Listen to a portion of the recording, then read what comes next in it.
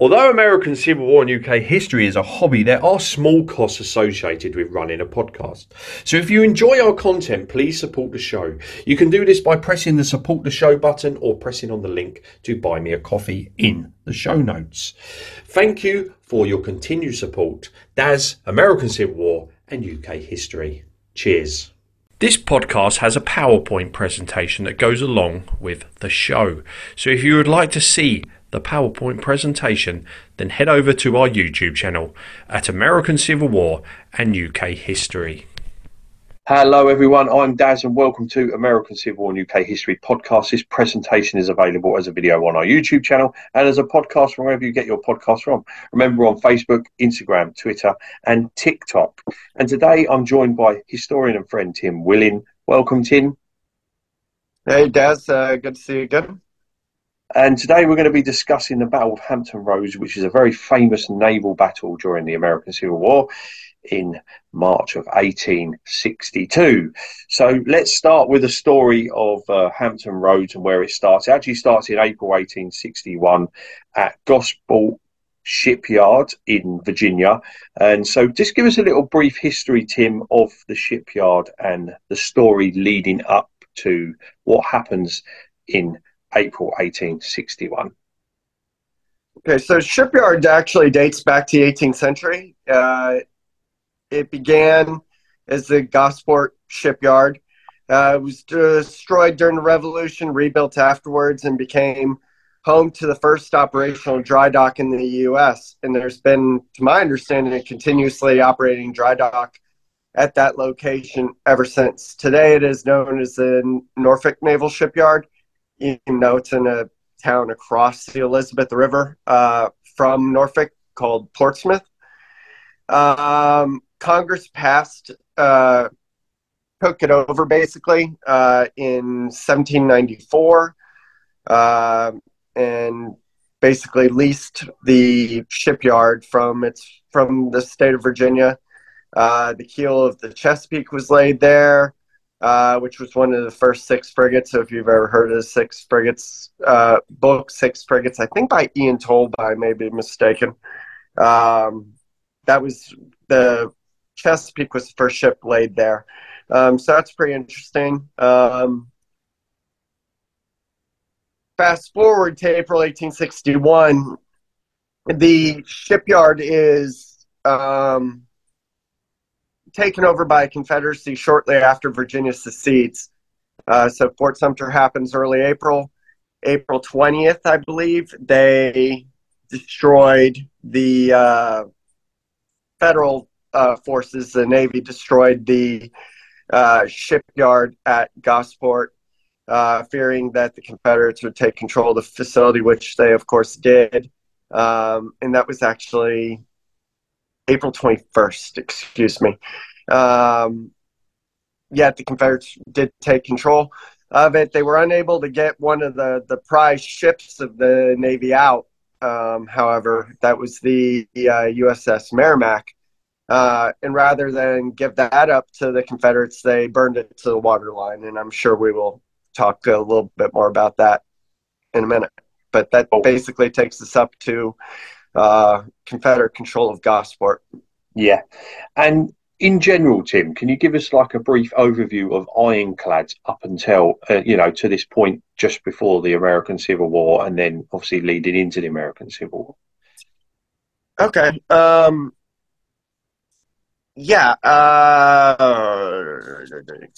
Excuse me. So first of all, let me backtrack just a little bit because I threw out a lot of terms that people may not know anything about. So what is Hampton Roads, I should say? So Hampton Roads is basically a connection point. If you're familiar with the Civil War, you know Virginia has three peninsulas. The last one is what's known as the York-James Peninsula. It has the York River on the northeastern side, the James River on the southwestern side of it. Where those rivers meet, where the Elizabeth River coming up from the south comes in, that confluence point at the southern tip of the York-James Peninsula, it's what's known as Newport News. That body of water that separates the peninsula from Norfolk is Hampton Roads. So go back to that. And so you want to know about ironclads. So ironclads were basically, they realized that the idea would work during the Crimean War when the French employed what were known as floating batteries, ironclad batteries, basically. They weren't propelled. They basically, but they were able to destroy Russian shore defenses in the Crimea. And the first ironclad was actually built in 1859. It was a French vessel called La Gloire. The English actually had the second in October of 1861. That was the HMS Warrior.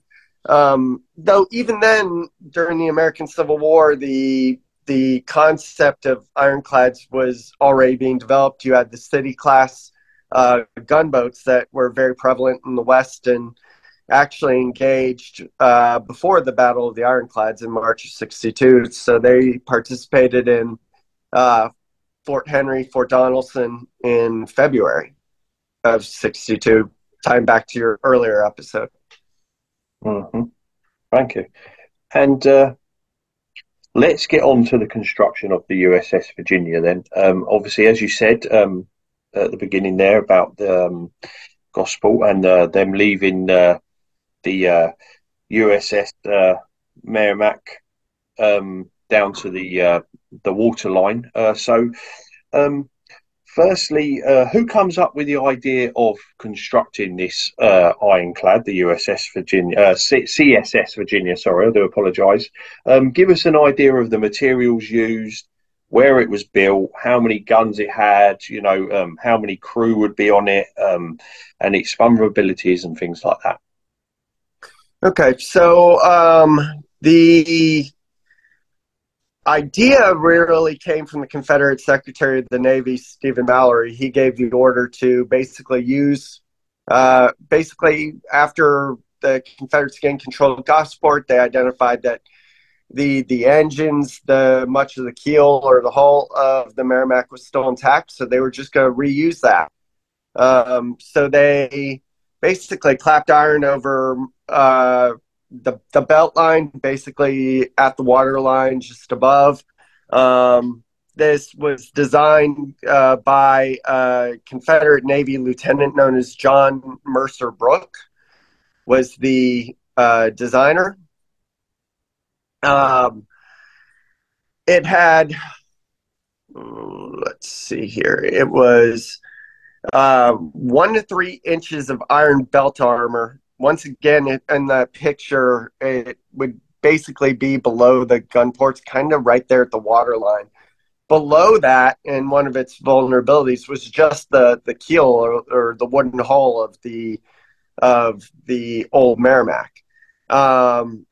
It had ultimately, though, it ended up having 800 tons of iron in total placed on top of it. Most of the armor was on what's known as the casemate or casements, which is the area, basically the gun deck. Very lightly armored, I think only an inch on the actual deck, the horizontal surface. But the casements had, I think, 1 to 3 inches at the belt and 4 inches on the casements themselves. And then below that was 24 inches of solid oak. So it's 24 inches of oak plus 4 inches of armor. And that armor was angled at 36 degrees. So if you can kind of see on that photo below the stack, it's angled, designed to deflect the shots. It had not in huge armament. They had 4 Brooks rifles, 6 Dahlgren smoothbores, 9-inch Dahlgren smoothbores, and then 2 howitzers, 12-pound howitzers on the top to help repel boarders. And that was the armament. Its biggest weakness was that water line. And as they found, the more ordnance you expend, you wouldn't believe it, but the lighter the ship gets, and the lighter it gets, the more it raises out of the water, it potentially exposing that vulnerable point below the waterline. Its other big problem was it had two engines. So I think it had two screws, total four boilers. But it was very cumbersome to steer. So it would steer, it would take a mile to do a full circle. So it was very unresponsive rudder, basically. Though it could make 5 to 6 knots, which is about 6 to 7 miles per hour. And it carried a crew of 320 men. So it was much, it was, a smaller ship than the Merrimack had been, but carried nearly as many people. It lacked some of the maneuverability. And one of the things the Confederates didn't know was that, so while they were able to recover that engine, prior to the Confederates gained control there at Gosport, the Merrimack's engines were actually designed to be overhauled or scheduled to be overhauled. So that may have been a little bit fortuitous. What else do I want to say? I did mention the turning radius took a mile. That turn to go a mile would take the ship 45 minutes. And that would play a role on March 9th of 62 during the Battle of the Ironclads. Mm-hmm. And also, I understand it had a ram on the front as well. So just tell us about the idea behind having a ram on the front of the ship, because it's not the only one that has rams. There's plenty of those around, isn't there, at the time? Right. People have been ramming since the ancient times. So the idea of having a ram, that's a quick, expeditious way to make a big hole in the waterline and sink a ship. It was a 1,500-pound iron ram. Wow. Yeah. That's really cool. Thanks. It just makes me, it's beggars belief that these things float, isn't it? But interesting Right. fact about the fact that as it gets lighter, it comes out of the water a bit. I didn't even really ever think about that.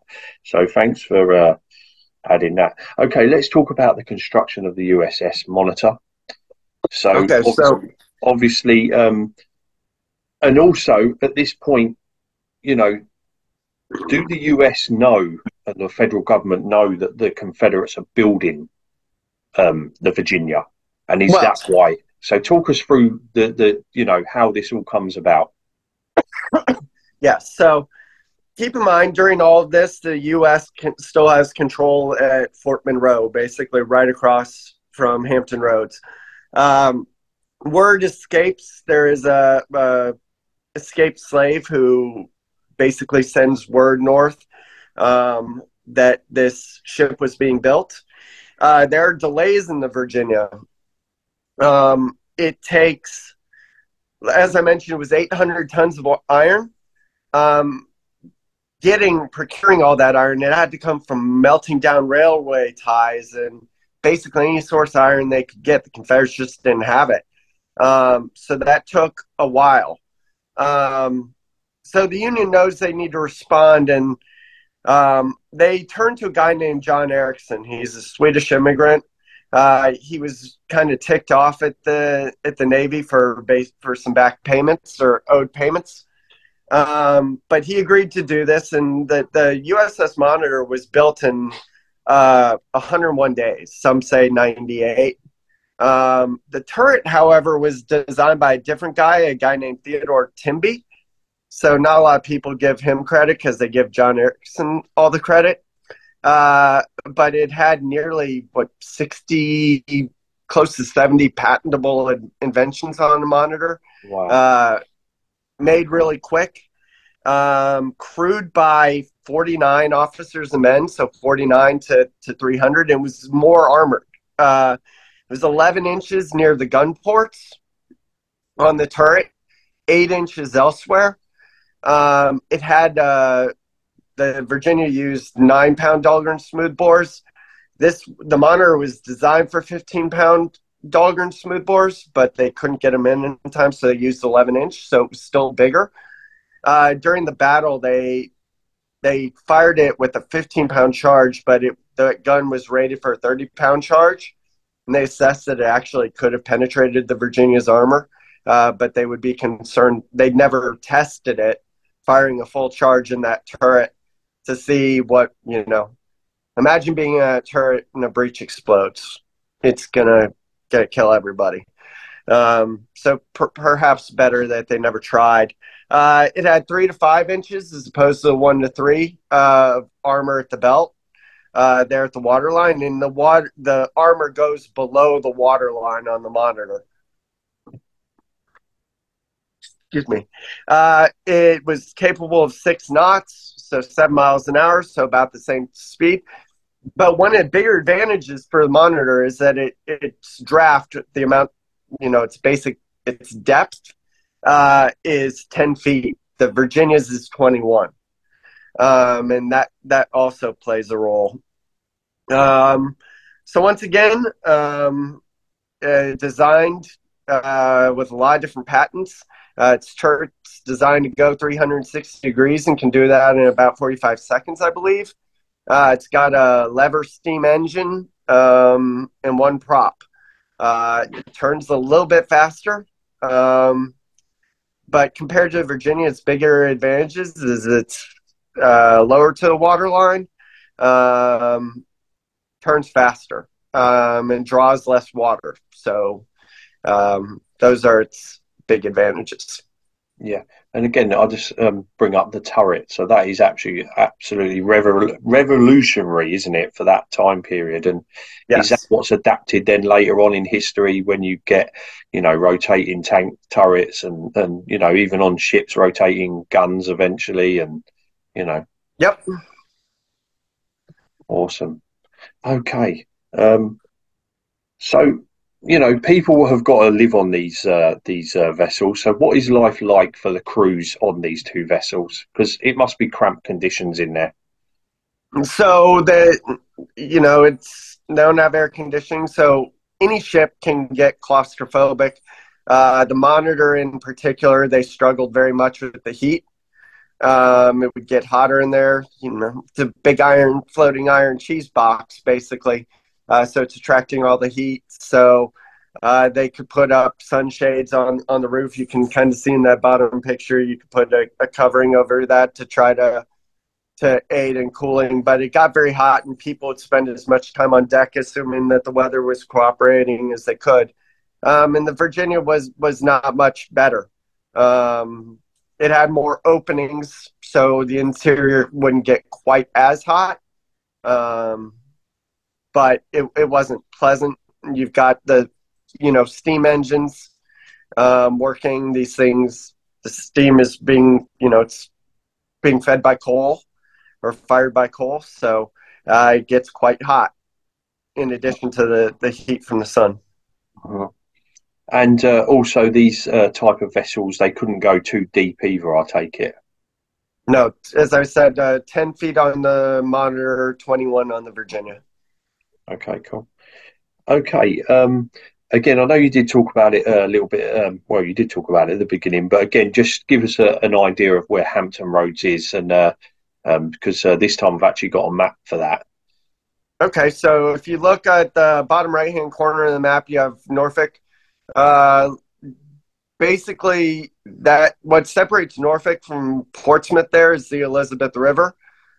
Just below where it shows Portsmouth on that bottom right-hand side is where the Gosport Naval Yard is. The Elizabeth River comes up, flowing slightly to the northwest.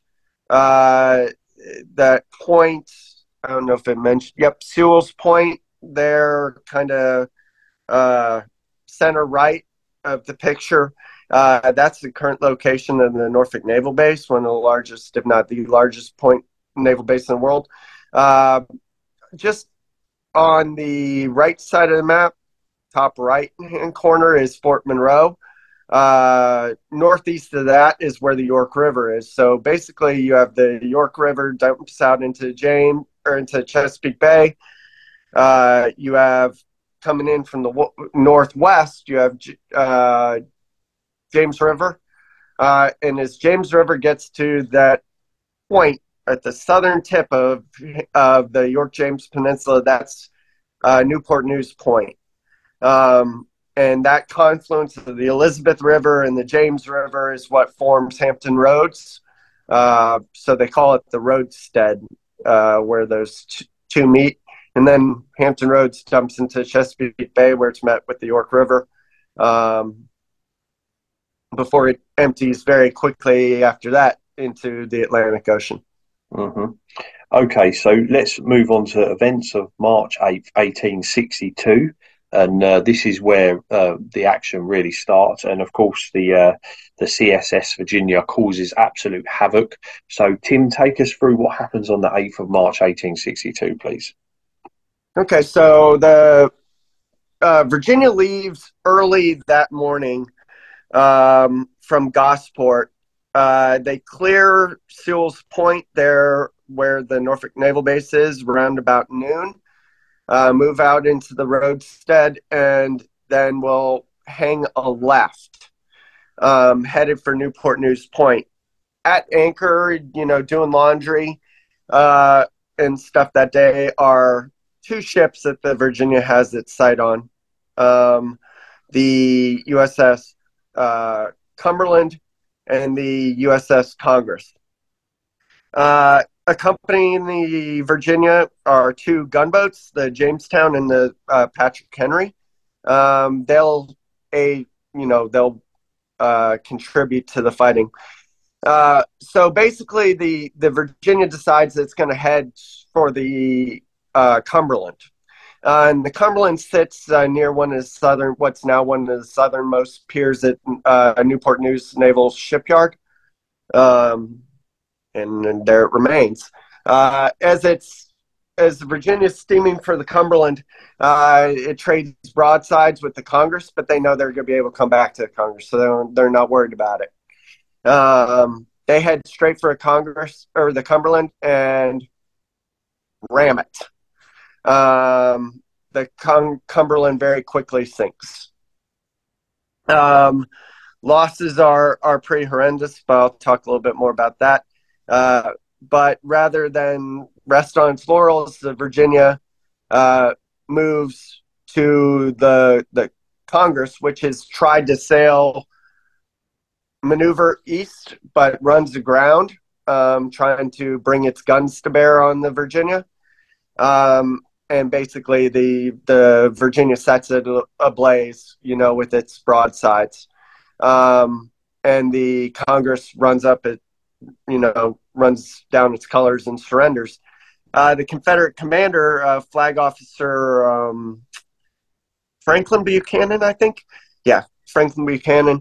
He goes topside, but there's a camp there in Newport News. Camp Butler is what it was called. And Union troops basically out from Camp Butler open fire on Buchanan as he's accepting the surrender of the Congress. But the Congress burns and then explodes during the night. The Cumberland's sunk. And it was actually the worst day or deadliest day in the history of the U.S. Navy up to that point, and would be the deadliest day in the U.S. Navy to conclude the sinking of the USS Maine until Pearl Harbor. It was 261 killed, 108 wounded during the battle. For the Cumberland, it was 121 killed out of a crew of 376, and the Congress was 120 out of 434. After setting the surrender of the Congress, they turned their attention to USS Minnesota, which had come in from Chesapeake Bay, but had run aground. There are other ships, though, and basically the long guns, it's getting late. The long guns keep the Virginia and its escorts at bay, so they elect to move back in the Elizabeth River and wait out the night. Mm-hmm. And that basically ends the fighting on March 8th. Okay. And where is the USS Monitor at this point during that action that's going on the 8th? They are steaming down. I think they're being towed, but they're on their way down from New York. They're nearly there. during that action. They're probably approaching the bay. Okay, cool. Okay, so then that obviously does take us on to the famous battle of the two ironclads, and it's quite a clash, isn't it? So, Tim, take us through the what happens at the Battle of Hampton Roads on March 9th, 1862, and take us through the action, please. Okay, so March 9th. So in the evening of March 8th, round about dark, the crew of the USS Minnesota see a strange shape, floating cheese box coming up on its starboard side, so it's right side, same side actually. Forgot to mention it. The Cumberland had been rammed on its starboard side, but the Monitor came up during the night, anchored on the right side of the Minnesota. Minnesota's pointed kind of to the southwest, as you can see on that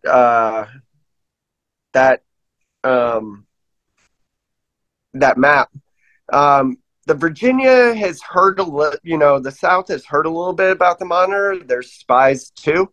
But their objective on the 9th, leaving the Elizabeth River, is to wipe out the remainder of the North Atlantic blockading squadron there and Hampton Roads. So the Virginia leaves, heads for Minnesota, and then coming from the bow, out in front of the bow, is this floating cheese box, and they quickly identify it as Monitor. Franklin Buchanan's no longer aboard, having been wounded the day before. He's turned over command to his executive officer, this lieutenant known as, he's got an interesting name. His name is Lieutenant Catesby A.P. Roger Jones. Very interesting name. But he's got experience in the U.S. Navy before the war. But basically what you see there, this twisting and turning, the Monitor and the Virginia basically just start blasting away each other. It's probable, given the increased size of the Monitor's guns, they were doing damage. The dents to the Virginia were much greater than those on the Monitor. And as I mentioned earlier, the Monitor's guns were rated to fire twice as much powder as they actually were. And they probably could have easily penetrated the Virginia's armor had they wanted to. But basically, they end up circling. The Confederates, though, score probably the biggest victory when looking through the view slit. If you can see, the commander of the vessel of the Monitor would not be located in the turret. That would have been held at the time by, I think, Lieutenant Green, actually. He's worth mentioning because it was Lieutenant Samuel Green. He was, I think, an 1840s graduate of the Naval Academy. He was the executive officer, and his father was George Sears Green, Union general, famous for Culp's Hill at Gettysburg. His son was a Navy officer. But initially, if you're looking at this picture, that little box right at the bow, that's where the commander would be. And there's view slits. And at one point, a Confederate shell hits that, and the gunpowder explodes, and the powder exploding, not splinters or anything like that, but the gunpowder burns the eyes of the commander, Lieutenant John L. Warden, who's been in the U.S. Navy since 1834. He'll become an admiral after the war. So a very effective officer. He'll serve with Admiral Farragut at Mobile Bay, but he's basically out of the fight. So the Monitor will basically pull off, and the Virginia will briefly actually run aground, and they'll luckily be able to back off. But Jones wants to keep up the fight, but he's reminded that basically the shifting tides of Virginia draws more water, as we talked about, than the Monitor does, 11 feet more, and is at risk of not being able to clear the various sandbars in Hampton Roads. So it ultimately withdraws back into the Elizabeth River. And the fight is a draw. um, with the big advantage, that fight's a draw, but the Minnesota and the other ships of the blockading squadron survive. So, in my opinion, the Monitor wins that day. Hmm. Whereas the day before, obviously, Virginia wins a Yeah. significant victory. I mean, so again, this battle goes on for 4 hours, doesn't it? And I mean, everyone must have heard it. And what was it? What would you think it was like for the people on, like, some of the ships that was, like the Minnesota and that, seeing this? And do you think they would been watching this battle unfold? Yeah, and I do wonder whether certainly some must have grasped that this was history making. As we mentioned, the French built the first ironclad vessel, but this was the very first time that two ironclads had engaged each other. So, if something like that happens today, we can be rest assured that most people probably wouldn't know the significance of it because they may not pay attention to military affairs like that. It was probably no different then.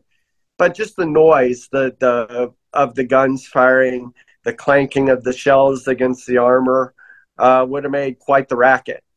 I'm not sure that there's any accurate reflection of how many shells definitively um, hit that day. I mean, the Virginia got struck the day before um, by both the Congress and the Cumberland, but never penetrated.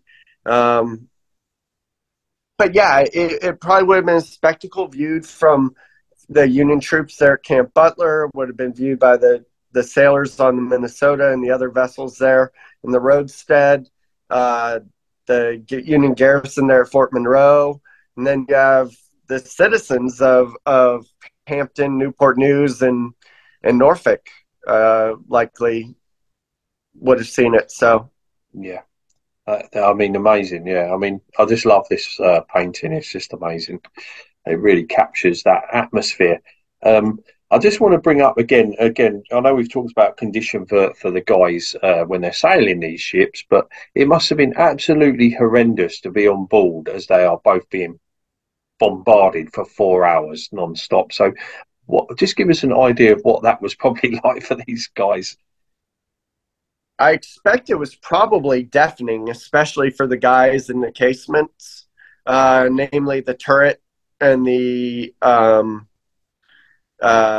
casements there on the Virginia. The smoke probably was uh, heavy, especially I think. I mean, if I remember correctly, I think the Monitor. One of the innovations is that they had a kind of not necessarily a recoil system, but it didn't go as far. So more of the smoke probably stayed out than what's the case in Virginia. But just the sheer noise. I mean, imagine being in that turret when a big 11-inch, or 9 to 11-inch ball basically comes smacking, at nearly the speed of sound against Mm, solid iron that's only a few inches away from your face there, especially in the Monitor. The Monitor wasn't as thick in terms of the oak, more iron, less oak. Um, but it was probably just as bad, just this continuously loud clanging against the hulls of these ships. yeah, you just can't imagine what that must have been like for them. Yeah, Yeah. and then when they during the engagement, they tried to ram each other. One thing that the Virginia didn't know, they actually did not know that they lost their ram the day before. Oh wow. When they rammed the Cumberland sank so quickly that it basically pulled off the ram, and it was found and sold decades later. Wow. But it was common technique, and during the engagement, they tried to ram each other. Yeah. And again, as you said, it was a draw, but technically a Union victory. Technically. So, what happens afterwards then, Tim? Take us through what happens to both vessels after this famous battle of Hampton Roads. So the Um, let's see. So the Virginia moves back. It's basically under repair until April of 1862. They'll basically try to sally out a couple more times, but um, never really do anything. They're driven away. The monitor's still hanging around. Um, basically, so it sits there in less than 2 months, literally almost 2 months. It was May 10th. Union troops occupied Norfolk. The Virginia was now steam powered and was basically nothing more than a steam powered heavy battery. Wasn't designed to go into the ocean, so they couldn't go try to run through the blockading fleet. The only option would be try to get up the James River. But they identified that it was just, once again, I keep coming back to the draft. It draws 21 feet of water. And it can't get up there. So they determined that they're going to have to dispose of the vessel. So that night, the crew evacuates. Jones sets powder charges. And on the morning of May 11th, large explosion, or the fire and the powder hits the magazines, and the Virginia explodes there in the James River. The Monitor doesn't last much longer, actually.